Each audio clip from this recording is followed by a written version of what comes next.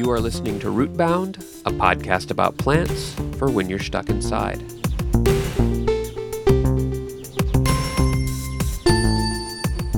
Ouch! This episode of Rootbound is brought to you by the genus cacti. Watch out, they're pointy.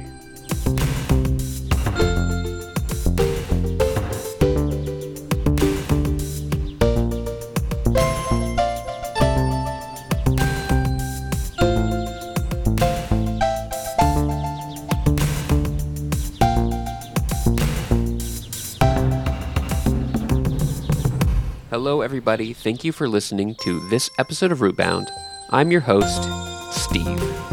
Rootbound is the podcast about plants for when you're stuck inside, and in each episode, I invite a guest who shares with me about a plant that means something to them, and then I share with a guest about a plant that means something to me, and through this process, we all learn more about plants and learn more about each other.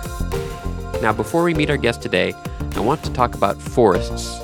Or maybe more specifically, old-growth forests, or maybe more accurately, the term primary forest. Both the guest and I today talk about plants that are related to this concept of a primary forest, and I thought I would discuss that a little bit today. Now, the term old-growth forest is one I think is more commonly heard. It's, that's a forest that has been growing for a long time. So there is this term that is primary forest or secondary forest. And I found this really great article on globalforestwatch.org, really cool organization, by the way, that's called What Are Primary Forests and Why Should We Protect Them? And it's by Sarah Ruiz. And this talks about this concept of a primary forest. And kind of, in sum, a primary forest is a forest that has reached what is called the stage of climax community. So it has all of the communities of all the plants and animals in it that are operating in this harmonious way that makes it a primary forest. And different kinds of forests can take different times to get to that state. Some are much faster and some are much slower. So the term old growth forest is pretty relative depending on the kind of forest you're talking about. But most of the forests, at least in the country I live in, the United States, most forests you might see just, driving down the road are probably secondary forests, meaning that they have been completely disrupted at some point, most likely by human activity, but it could be natural things like fires. And now they're starting to grow back, and often those forests aren't as biologically or biodiversity complete as they would be in their final stage. And I think one issue, that we have at least in this country and many other countries around the world is we don't allow forests to get there anymore. We keep cutting them down faster. Faster than they can become a primary forest. And one really interesting example I thought is, I think there's places in this country where you can be walking through a forest, and maybe if you haven't spent a lot of time in things that are called primary forests, you might say, oh, this is a forest, but it's actually a plantation. We have so much plantation forests in the United States, and those are not a primary forest. They are essentially a farm. And it may feel like a forest because there's very tall trees around you, but as far as the life that those forests support is minimal compared to that of a primary forest. Primary forests don't just have one species of tree. They have many species of trees and bushes and plants and animals, and the biodiversity is just through the roof. And so, think about that next time you see a forest. Take a look at it. Have you been in a primary forest? Are you not sure? Seek one out. It is pretty amazing to stand inside a primary forest. And I think our guest on this episode will agree. This forest is old. Very old. Full of memory.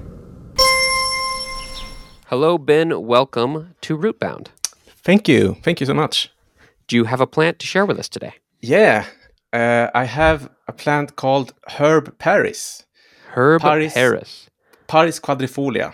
Paris quadrifolia. That's very interesting. I have never heard of this plant before. No, it's not in the US, in North America. So okay, well that makes sense. Yeah. Well, great. Yeah, please tell me all about it. Why did you choose it? First of all, why is it meaningful to you? Yeah, the reason why the plant is important to me is because it indicates a lot of older forests. It can be found in damp woodlands, often in a shady area, where it's very more typical of nutrient-rich chalky soils. And generally, it's a very nice habitat to be in because it's Since I live in north of Sweden. We often have more conifer forests. So deciduous forests are the main habitat for this plant. So I like this kind of. It's a bit exotic for me. Very interesting. So yeah. that's I've never been to Sweden. I did live in Europe for a while, but I never Mm. made my way up there. I lived in Switzerland, which is the place that all Americans always confuse for Sweden. Yeah. But I've never been Yeah. to Sweden for some reason. But so yeah, my thinking of the forest up there is definitely coniferous. Yeah. But do you have deciduous forests in Sweden? Yes. That might be a dumb question. We have like some. Often you can see quite big change if you go, since it's a rather long country. So Right. when you go from the south up to north, the north is a bit.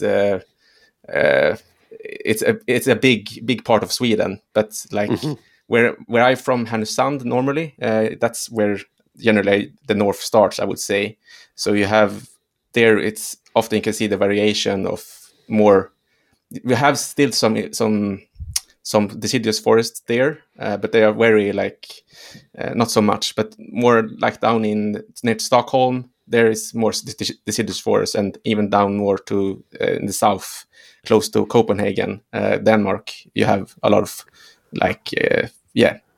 more deciduous forests. Fascinating. Okay, one more question before we get to your plan about forests. Yeah. There. What is the predominant species in a deciduous forest in Sweden? Wow, good question. It would be generally a lot of birch trees and a lot of willow. I would say. Interesting. Very cool. Anyway, that a little off Yeah, topic. Let's talk about Paris quadrifolia, or the herb Paris. Yeah, it's in Swedish. It's called ormbär, and that translates to snakeberry. So, cool. And it's back in the days in Sweden. It has a lot of common names, but this is the accepted name. And back in Sweden, we had a lot of superstition. So I think the name is something that the plant has been treated as something dangerous, and it is poisonous. But it's been very. It's found in a shady area, and it's a bit mysterious. So people have generally back in the days been treated as this is something you should not. It's very not nice. But I think it's a very very wonderful plant. It's a very lovely flower too. To me, when I first found it, I thought what is this? Is this some kind of alien or something? Because the petals and the stamens are twisted in a different way. It's really really fascinating. Interesting. I just Googled it. I'm looking at it. And you're right. It has. I mean, you said it's Paris quadrifolia, which means four leaves, and those four leaves are very prominent in a very interesting way. And yes, that flower is really fascinating. Yeah. Can you take me back before we get to some fun facts and details? Can you take me back to that moment where you were? Where were you when you first saw it? What were you doing out there? Yeah. I just started I was just going outside in my local area where I live, where I'm from, Härnösand, which is 2 hours from Umeå. And I was just starting out botanizing for it was have been 1 month or something like that. I was walking around and I saw a lot of blueberries and the common stuff, and then something pops up, and I became I should have seen this before, because there were a lot of, they were growing a lot of them. So I found a lot of plants of this strange alien looking type plant, and I normally, when I try to identify plants, I like to use a key. So you ask different type of questions in a questionnaire. Is this plant grows there, or does it have these kind of leaves, or is this flower like this? And then you can come out. It's this flower. Cool. Are you doing that? Is that like a website or a book you're using, or how you? I'm using a book, the Swedish Field Guide for Flora. Oh, cool. Yeah, there are different type of versions, but I think this is the best beginner friendly, because there's one which is more heavy, like with very different terminology, and it's yeah. Yeah, so I know. I'm trying to learn that kind of botany terminology myself, and some Yeah. of it is quite confusing. yeah. Yeah, so I got it. I took it home and I photographed it, because I use iNaturalist too, Yes. just to get it confirmed that I found it. But I like to key it out first to be sure and learn something about the different the parts of the plant and morphology. So you were like in the field with the book, and you were like, Yeah. okay, I have identified it using this book. Exactly. It's Cool. it's something I can really recommend. I'm sure that you have some similar kind in US. It's a really nice hobby, just to be out in the field and talk to yourself. Is it this plant, or is it, use your hand lens? And I love it. It's really nice. You know what? I should do that more. I have a couple field guides like that. I take the modern shortcut too often, which there's a couple apps that use an AI to identify plants, and they're actually amazingly good. Sometimes they're not right, and I have to learn when my app is wrong.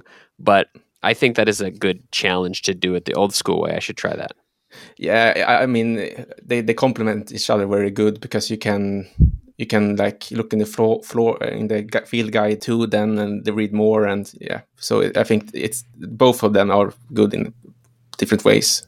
Indeed. Well, that's cool. So, and then after you found the plant, like, what made you fascinated with it? After you identified it? The fact that also later, in like when it got the fruit, it was like one single berry, and it looks very similar to blueberry, and we have a lot of blueberries in Sweden. So and then I read that it's poisonous too, so I was like a bit shocked too about it. It's normally it gives stomach ache, like, but I wouldn't recommend trying it. Interesting. I saw that in the picture too, of this very fascinating. This one plant that just has one little berry is pretty fascinating. Yeah, it had been used like back in the Middle Ages, for example. I saw they made the juice into wine, and they believe that it was used as a aphrodisiac. Wow. But I'm not sure if stomach aches is something to be. It's very strange. Wow, that's fascinating. It'd take a lot of collecting to make enough wine, one plant at a time. Yeah. Fascinating. Very interesting. Well, let's get into some other fun facts and dazzling details. Like, what can you tell us about this plant? Yeah, it was also used to against rabies also in the past. Whoa! Because it has some type of narcotic effect. Have been said also to treat like different eye conditions, which seem to work still. But I'm not so good with like medicinal plants generally. I do always like to give disclaimers to the audience. We're not recommending any of this stuff. No. But no. The historic uses is always interesting.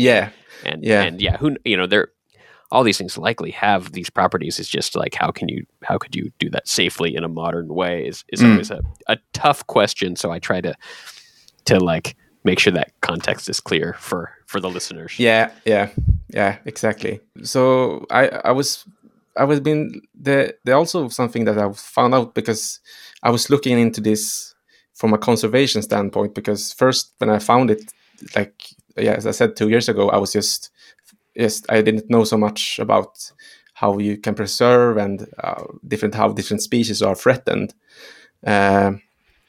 So it's as I said, it's a common plant, but according to the Swedish Forest Agency, it's a indicator to high nature values in Sweden. Like a plant indicator can indicate they're not like on the red list. I will get to that later, but they are practically useful for locating and distinguishing areas with high nature values. It's a good indicator. So if you find it, you can often find other species or organisms which are even threatened or something like that. So it's a good mark that or shows areas that are maybe in decline. On Iceland, for example, this species is actually threatened. Oh, wow. And there are some clues on what it can be, but it's not really. Yeah, it's very unsure. There are a lot of different factors. As with nature, it's very complex. So I contacted in Sweden. We have the similar red list. And I contacted the expert on vascular plants, Sebastian Sundberg, and he said that it's stable here in most part of Sweden, but actually in the south, where I said earlier we have a lot of deciduous forest, it's in decline, and the reason is unknown. Oh, interesting. Yeah, and that could be something to like look into more in the future, why that is happening. And according to, I looked up at the like International Union of Conservation of Nature's red list of threatened species. Long word. Yes. IUCN. Yes. And some potential threats that are to them are invasive species, for example, as this plant is a like slow colonizer, so it takes time for it to grow, and other species can like outgrow it. And then we also have some big problem we have here in Sweden, as you might know or heard of, the forestry agenda in Sweden. It's really bad. Yeah, maybe. that's mainly for like spruce or pine. Yeah, right? yeah. And the thing is that it creates like a monoculture. It's like a tree plantage, like in the Amazons, but it doesn't speak so much about it here in Sweden.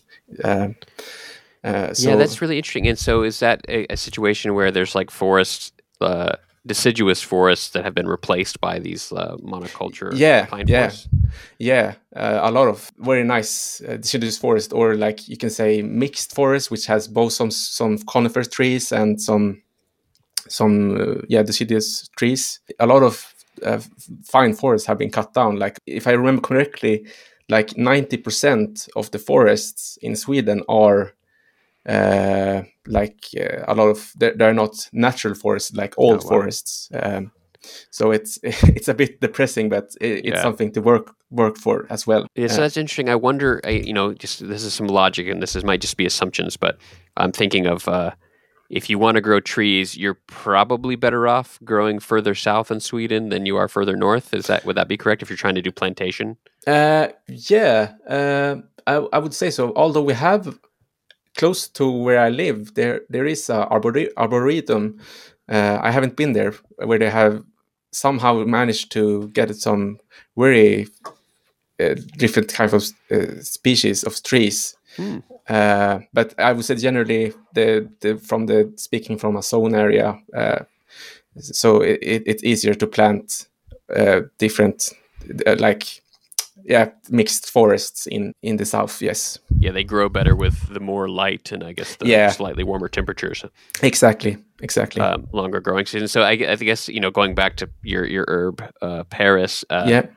You would imagine places where it's threatened is also a place where probably the driver to grow more plantation trees is also there in the same areas. Yes, exactly. That's something, because it's very complex, because we manufacture a lot of paper in Sweden and we export a lot. So, but also as we know, biodiversity is so important for the whole planet and for the species wise. I like to think of not always think of what does this species do to me. It's for me it doesn't matter. I just like seeing them for what they are, and that's why also common species, not always threatened species, because as I said, these species could be in decline in the future. So it's important to also look at these plants and see what kind of areas they grow in and why they should be protected. We'll always have Paris. Well, very, very good. Thank you for sharing about the herb Paris with me. Do you mind if I share a plant with you? Absolutely. I'm looking forward to hear. Okay, so when I was talking about when you mentioned forests in Sweden, the one thing I was trying to probe for a little bit, but I didn't want to get into it right then is, and I'm going to kind of go off at a different angle here, but I'm just curious, what's the situation with oak trees in Sweden? Are there oak trees in Sweden? That's also sounds dumb. Yes. No, we have oak. Not so much in the north, in where I live, but although I have found some oak, some very small oak plants in forests where they are believed to have been spread by a bird. I don't remember correctly what kind of bird. Fascinating. And it's the normal oak, Quercus robur. And that's the common oak in Sweden? Yeah. Cool. That's really fascinating. Yeah, I just never thought about that. It's just, you have this image of Sweden and you think about coniferous forests and, when you were talking about timber, if I go to Home Depot, which is our big do-it-yourself store here, there's a whole section that's just full of Swedish timber. So sorry for that. Yeah. Yeah. It's been a long time of harvesting forests. So it's yeah. But anyway, so the plant I chose is also an oak. And before I get into it, I this is not going to be the oak episode. I've realized I have at least 3 or 4 other oaks that I probably could have explained why they're meaningful to me because they're such interesting trees and, each one. So I could just do an oak episode, but this is going to be about a specific oak, but just a little bit of general oak stuff for the audience. And I'm sure you know this stuff, but you mentioned already the genus name is Quercus, which I always thought is that's a great word. Yeah. I wanted to look up what that meant, and I guess it's from a Proto-Latin language that just means oak. Which is cool. What's the word for oak in Swedish? Ek. Ek. Okay. There's probably maybe there's some maybe not. I was wondering if there's any etymological link to Quercus in that, but maybe not. Not really sure. Yeah. Cool. But then so a couple more just general oak facts. There are over 500 species of oak in the world. Wow. But nearly half of those are in North America, which I thought was really fascinating. And in Mexico alone, there are 109 endemic species of oak. Wow. Which I thought was super fascinating. Wow. But my oak is none of those. In fact, my oak is the most common oak in North America, or at least in the United States, actually. And it is Quercus alba, or white oak. White oak, okay. Yeah, and this is the most one of the most common trees in the eastern half of the United States. Wikipedia says it, quote, "It is one of the preeminent hardwoods of the eastern and central North America." And so, if you go to any deciduous forest anywhere kind of in the eastern part of the United States, you will see lots of white oak. And I live in Northern Virginia, and it's definitely everywhere. Very big tree. Wow. Just for me, it's the classic oak tree. When for someone, I think it might look a little different for you, but for over here, that's like the oak, white oak. Red oak is also about as common, and then there's a bunch of other kinds of oaks. So I read at least 90 species in the U.S. alone. But Quercus alba, or white oak, is the most common. Okay. It is called white oak not because of anything of how the tree looks, but the wood is quite not really white, but very light color wood, and so it is a very common lumber species as well for hardwood lumber. And is there a reason for why is it some chemistry behind it, or is it just? That's a good question. I'm not sure why the wood is lighter than other oaks. And it's not a huge difference if you put a piece of red oak and a white oak next to each other. You're not going to be like, that's red and that's white. It's just slightly whiter, maybe slightly orangey-ish or redder.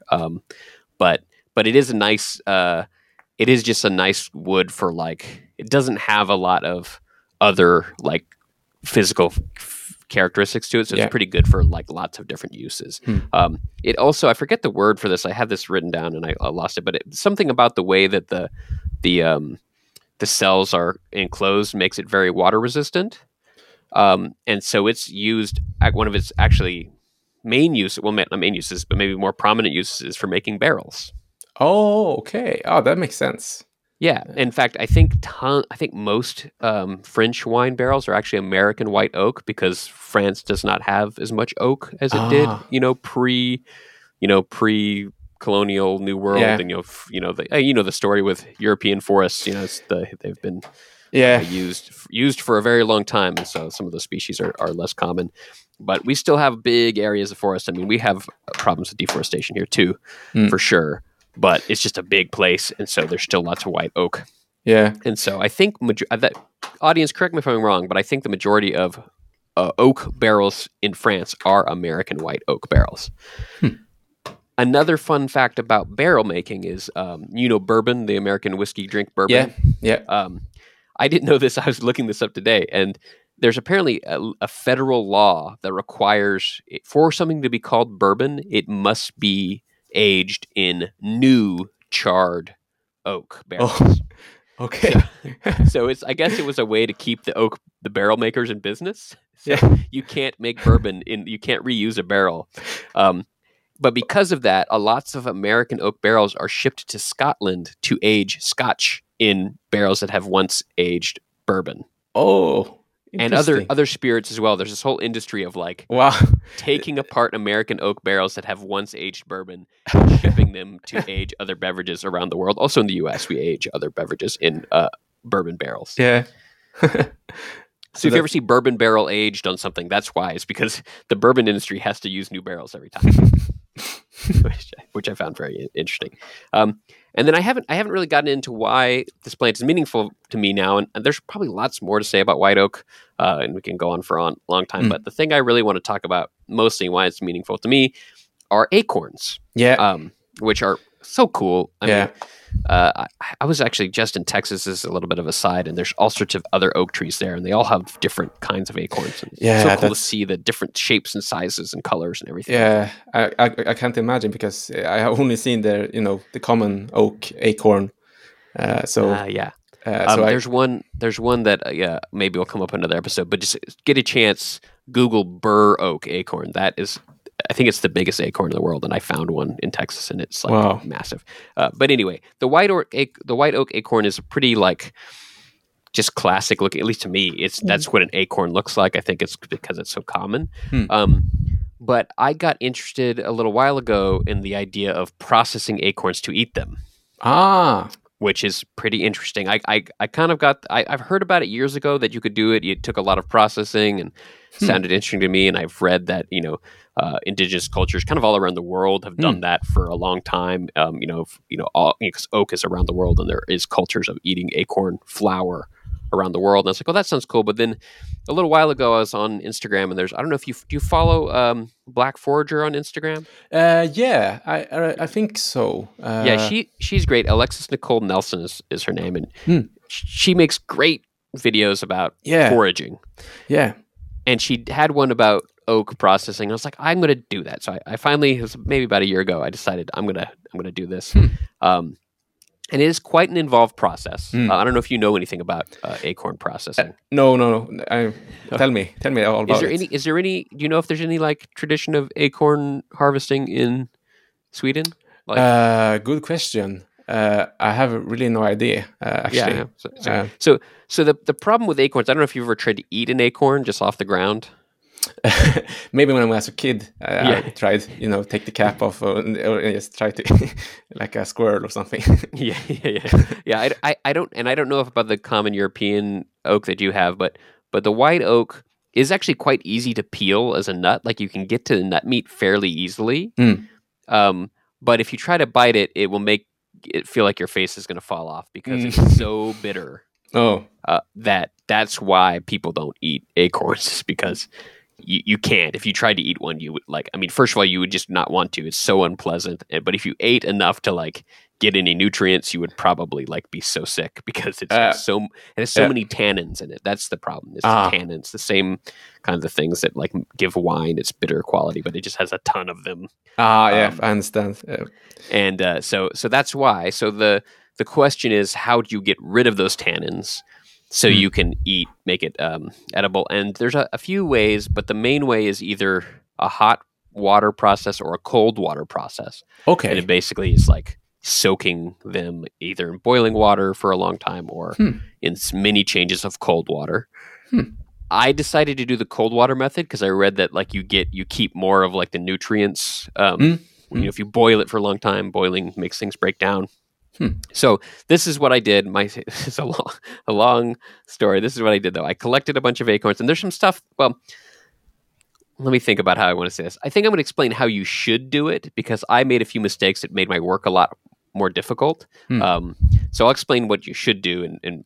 Anyway, so I collected a bunch, and then what I should have done is let them dry first out, like put them out on a table for a few days and let them dry in the sun. Because that makes them way easier to crack. I didn't do that, so it took me a long time to get the meats out of all of them.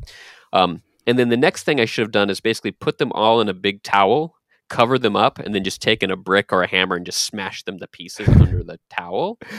Instead of trying to break them one by one, you can just obliterate them with the brick. And that's because after that, you can just dump the whole mess into a bucket of water, and the shells will float to the top. Okay. And you can just separate off the shells that way, and the nut meats will fall on the bottom. Yeah, of course. And since you're going to be soaking them anyway in the water to leach out the tannins, it doesn't matter that you're dunking them in water. So I shouldn't have done that. I didn't do that. I did them one at a time, which took forever. And especially because I didn't dry them first. Yeah. Trial and error. It's the best. It's your best friend. Indeed. So then the next step. Oh, go ahead, please. No, I'm just curious. Do you make some kind of liquid from it, or how do you? So eat it? So then you have these little nut meats, the little acorn meats, and they're going to be broken all up in the method I described for you because you smashed them with a brick. Then you take them and you put them in a blender, and you blend it not reasonably fine. And the reason you do this is the smaller the bits are, the more surface area there is exposed, and the easier it will be to leach out the tannins. Okay. So you have this kind of like coarse flour of acorn flour that is mixed with water, and I put that all into a big glass jar. And then I left it on the counter for several hours, and I waited for all of that acorn flour to settle in the bottom of the jar. And you want a big jar, so I want to have like the acorns filling up like a third of the jar and water being the rest. Okay, yeah. Because then once the acorn stuff completely settles, I can pour off the top third, or maybe as much as I can pour off of the water without losing any of the acorn material. Then you fill it with water again, shake it up really good, and let it settle again. And you do that a lot. I don't know how many times I finally did that to do that, but you have to do it a lot. And every time you can try it, and I kept giving little bits to my wife to be like, is that still bitter? And finally we got to the point where it wasn't bitter. But then that's when it was the coolest, because then I had this flour, this acorn flour. But then one thing I saw in Black Forager's Instagram is she also made acorn starch bacon. What? Oh my god! I know. I was like, what? But then when I did this process, I realized that there was the flour at the top, but a small thin layer at the very bottom of the jar was this very fine white powder. And that was the naturally separated acorn starch. Wow. Which was very cool. And I was able to very easily pour off the acorn flour into a separate container and just keep this layer of acorn starch. And what kind of flavor is it? Is it like... Well, the starch itself is just kind of like a cornstarch. It's pretty like... It doesn't have... I mean, it's got a little bit of a different flavor, I guess I would say. And I'll put the recipe in the show notes that I followed from Black Forger. But you can make. I made two different mixtures, like slurries of the starch. One that was just with salt and I think some onion powder, and then one that had some soy sauce and some other stuff in it. And then if you just pour the slurry into your hot skillet in strips on overlapping each other, you'll have a white strip and a kind of reddish strip, and a white strip and a reddish strip. And when it cooks, it really looks a lot like bacon. I was very surprised. Wow. And I served some to some friends at a party on tacos, and they were all very impressed, and I was very impressed with myself. Yeah. Well done. Thank you. Yeah, it was a long process, but well worth it. And I meant to do acorns this year, but I didn't get around to it. But next year, I'll do acorns again. Yeah, I got very inspired. I like cooking myself, so maybe I should try with a common oak and see what happens. Yeah, theoretically, as far as I understand, you can do that with any acorn. I don't think there's any. Okay. Don't quote me on this, audience or Ben. I don't think any acorns are toxic once they've been leached. Different species have different levels of tannin, so that's another thing. I got lucky. The first year I tried this was a mast year for white oak. That's actually one thing I meant to talk about. The term mast, or for like fruit masting. Are you familiar with that term? I think I heard of it, but yeah, I heard of the word, but yeah, and I don't know the quite like terminology, but a mast year for white oak is basically every few years. Different species will have a mast year, and that means so the year I did it was white oak, and that means every white oak tree around me produced just massive amounts of acorns all at once. Yeah. But the other oak trees weren't doing that. The other oak trees had just like smaller amounts of acorns, and that's this strategy that a lot of plants use, especially particularly nut bearing, but I think other fruits as well, where they will not produce a ton of nuts or in several years, but then one year just produce so many. And the idea is that you overwhelm the animals that are trying to eat your seeds so that some are going to make it and actually sprout. If you just put out a small number every year, the squirrels are just going to eat them all. But if you can just produce so much, and that's a great year to shoot, if you want to collect acorns, if it's a mast year for a particular species, those are going to be the easiest ones to find. And I had a white oak was the year that I tried. And luckily for me, white oak is apparently one of the least tannin containing oak seeds. But it was still very tannic. So I might try again with a different one and see if my experience, see if I should soak them for way longer. We'll see. Yeah, I just looked at the picture of the bur oak. It was nothing else. I would never seen it as an oak. Yeah, you feel like a giant holding, or you feel like you're a hobbit holding up. That very big one. It's incredible. Yeah. Well, yeah, that's my story about white oak. If you ever come over here and you go to a forest, you will definitely see it. Wow, perfect. I need to come to North America, or US. Then indeed, you're welcome. I'll give you a forest tour. We can try to identify some plants. Cool. Before the end of the show, I just wanted to pay respect to a specific white oak tree, and that tree was called the Y oak, which is W-Y-E is the name, oak, not W-H-Y. It's called the Y oak because it grew in the town of Y Mills, Maryland, which is actually not too far from where I live. And the Y oak, according to Wikipedia, was the largest white oak tree in the United States from 1941 until its demise in 2002. At its height, the Y oak tree was over 96 feet tall. That's 29 meters for those of you who use that measurement. So quite a big tree. There's some really awesome pictures of it you can find online. But yes, unfortunately, in 2002, a big storm knocked it down, and it completely fell over and died. But it was quite a magnificent oak tree. I wish I could have seen it. It fell over before I even moved to this area. But I think one interesting thing about trees and this oak tree is that its legacy lives on. So one really cool thing is that the state of Maryland, when it fell over, had a program to give pieces of the wood to artists from the state who turned the pieces of the Y oak into really cool, different kinds of art. And then also, they did propagate the Y oak. And there's several, young, essentially clones of the tree in other places, including they planted one within the trunk of the original Y oak. So there's a new oak growing in its same place that is essentially the same. It is a daughter or son, however you refer to that for trees, of the original. And, maybe in about another 450 years, which is approximately how old the Y oak was, it will be as large and as mighty as its mother tree. So anyway, here's to the Y oak. Hope to go visit the offspring someday. And thanks for listening to this episode of Rootbound. Love grows on the white oak tree. Sugar floats like candy. Top of the mountain shines like gold where you kiss a young fellow so dandy. Love grows on the white oak tree.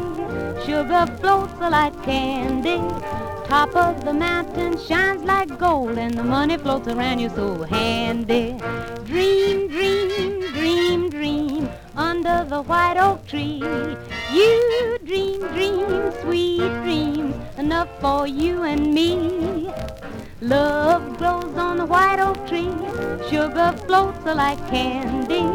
Top of the mountain shines like gold and the money floats around you so handy.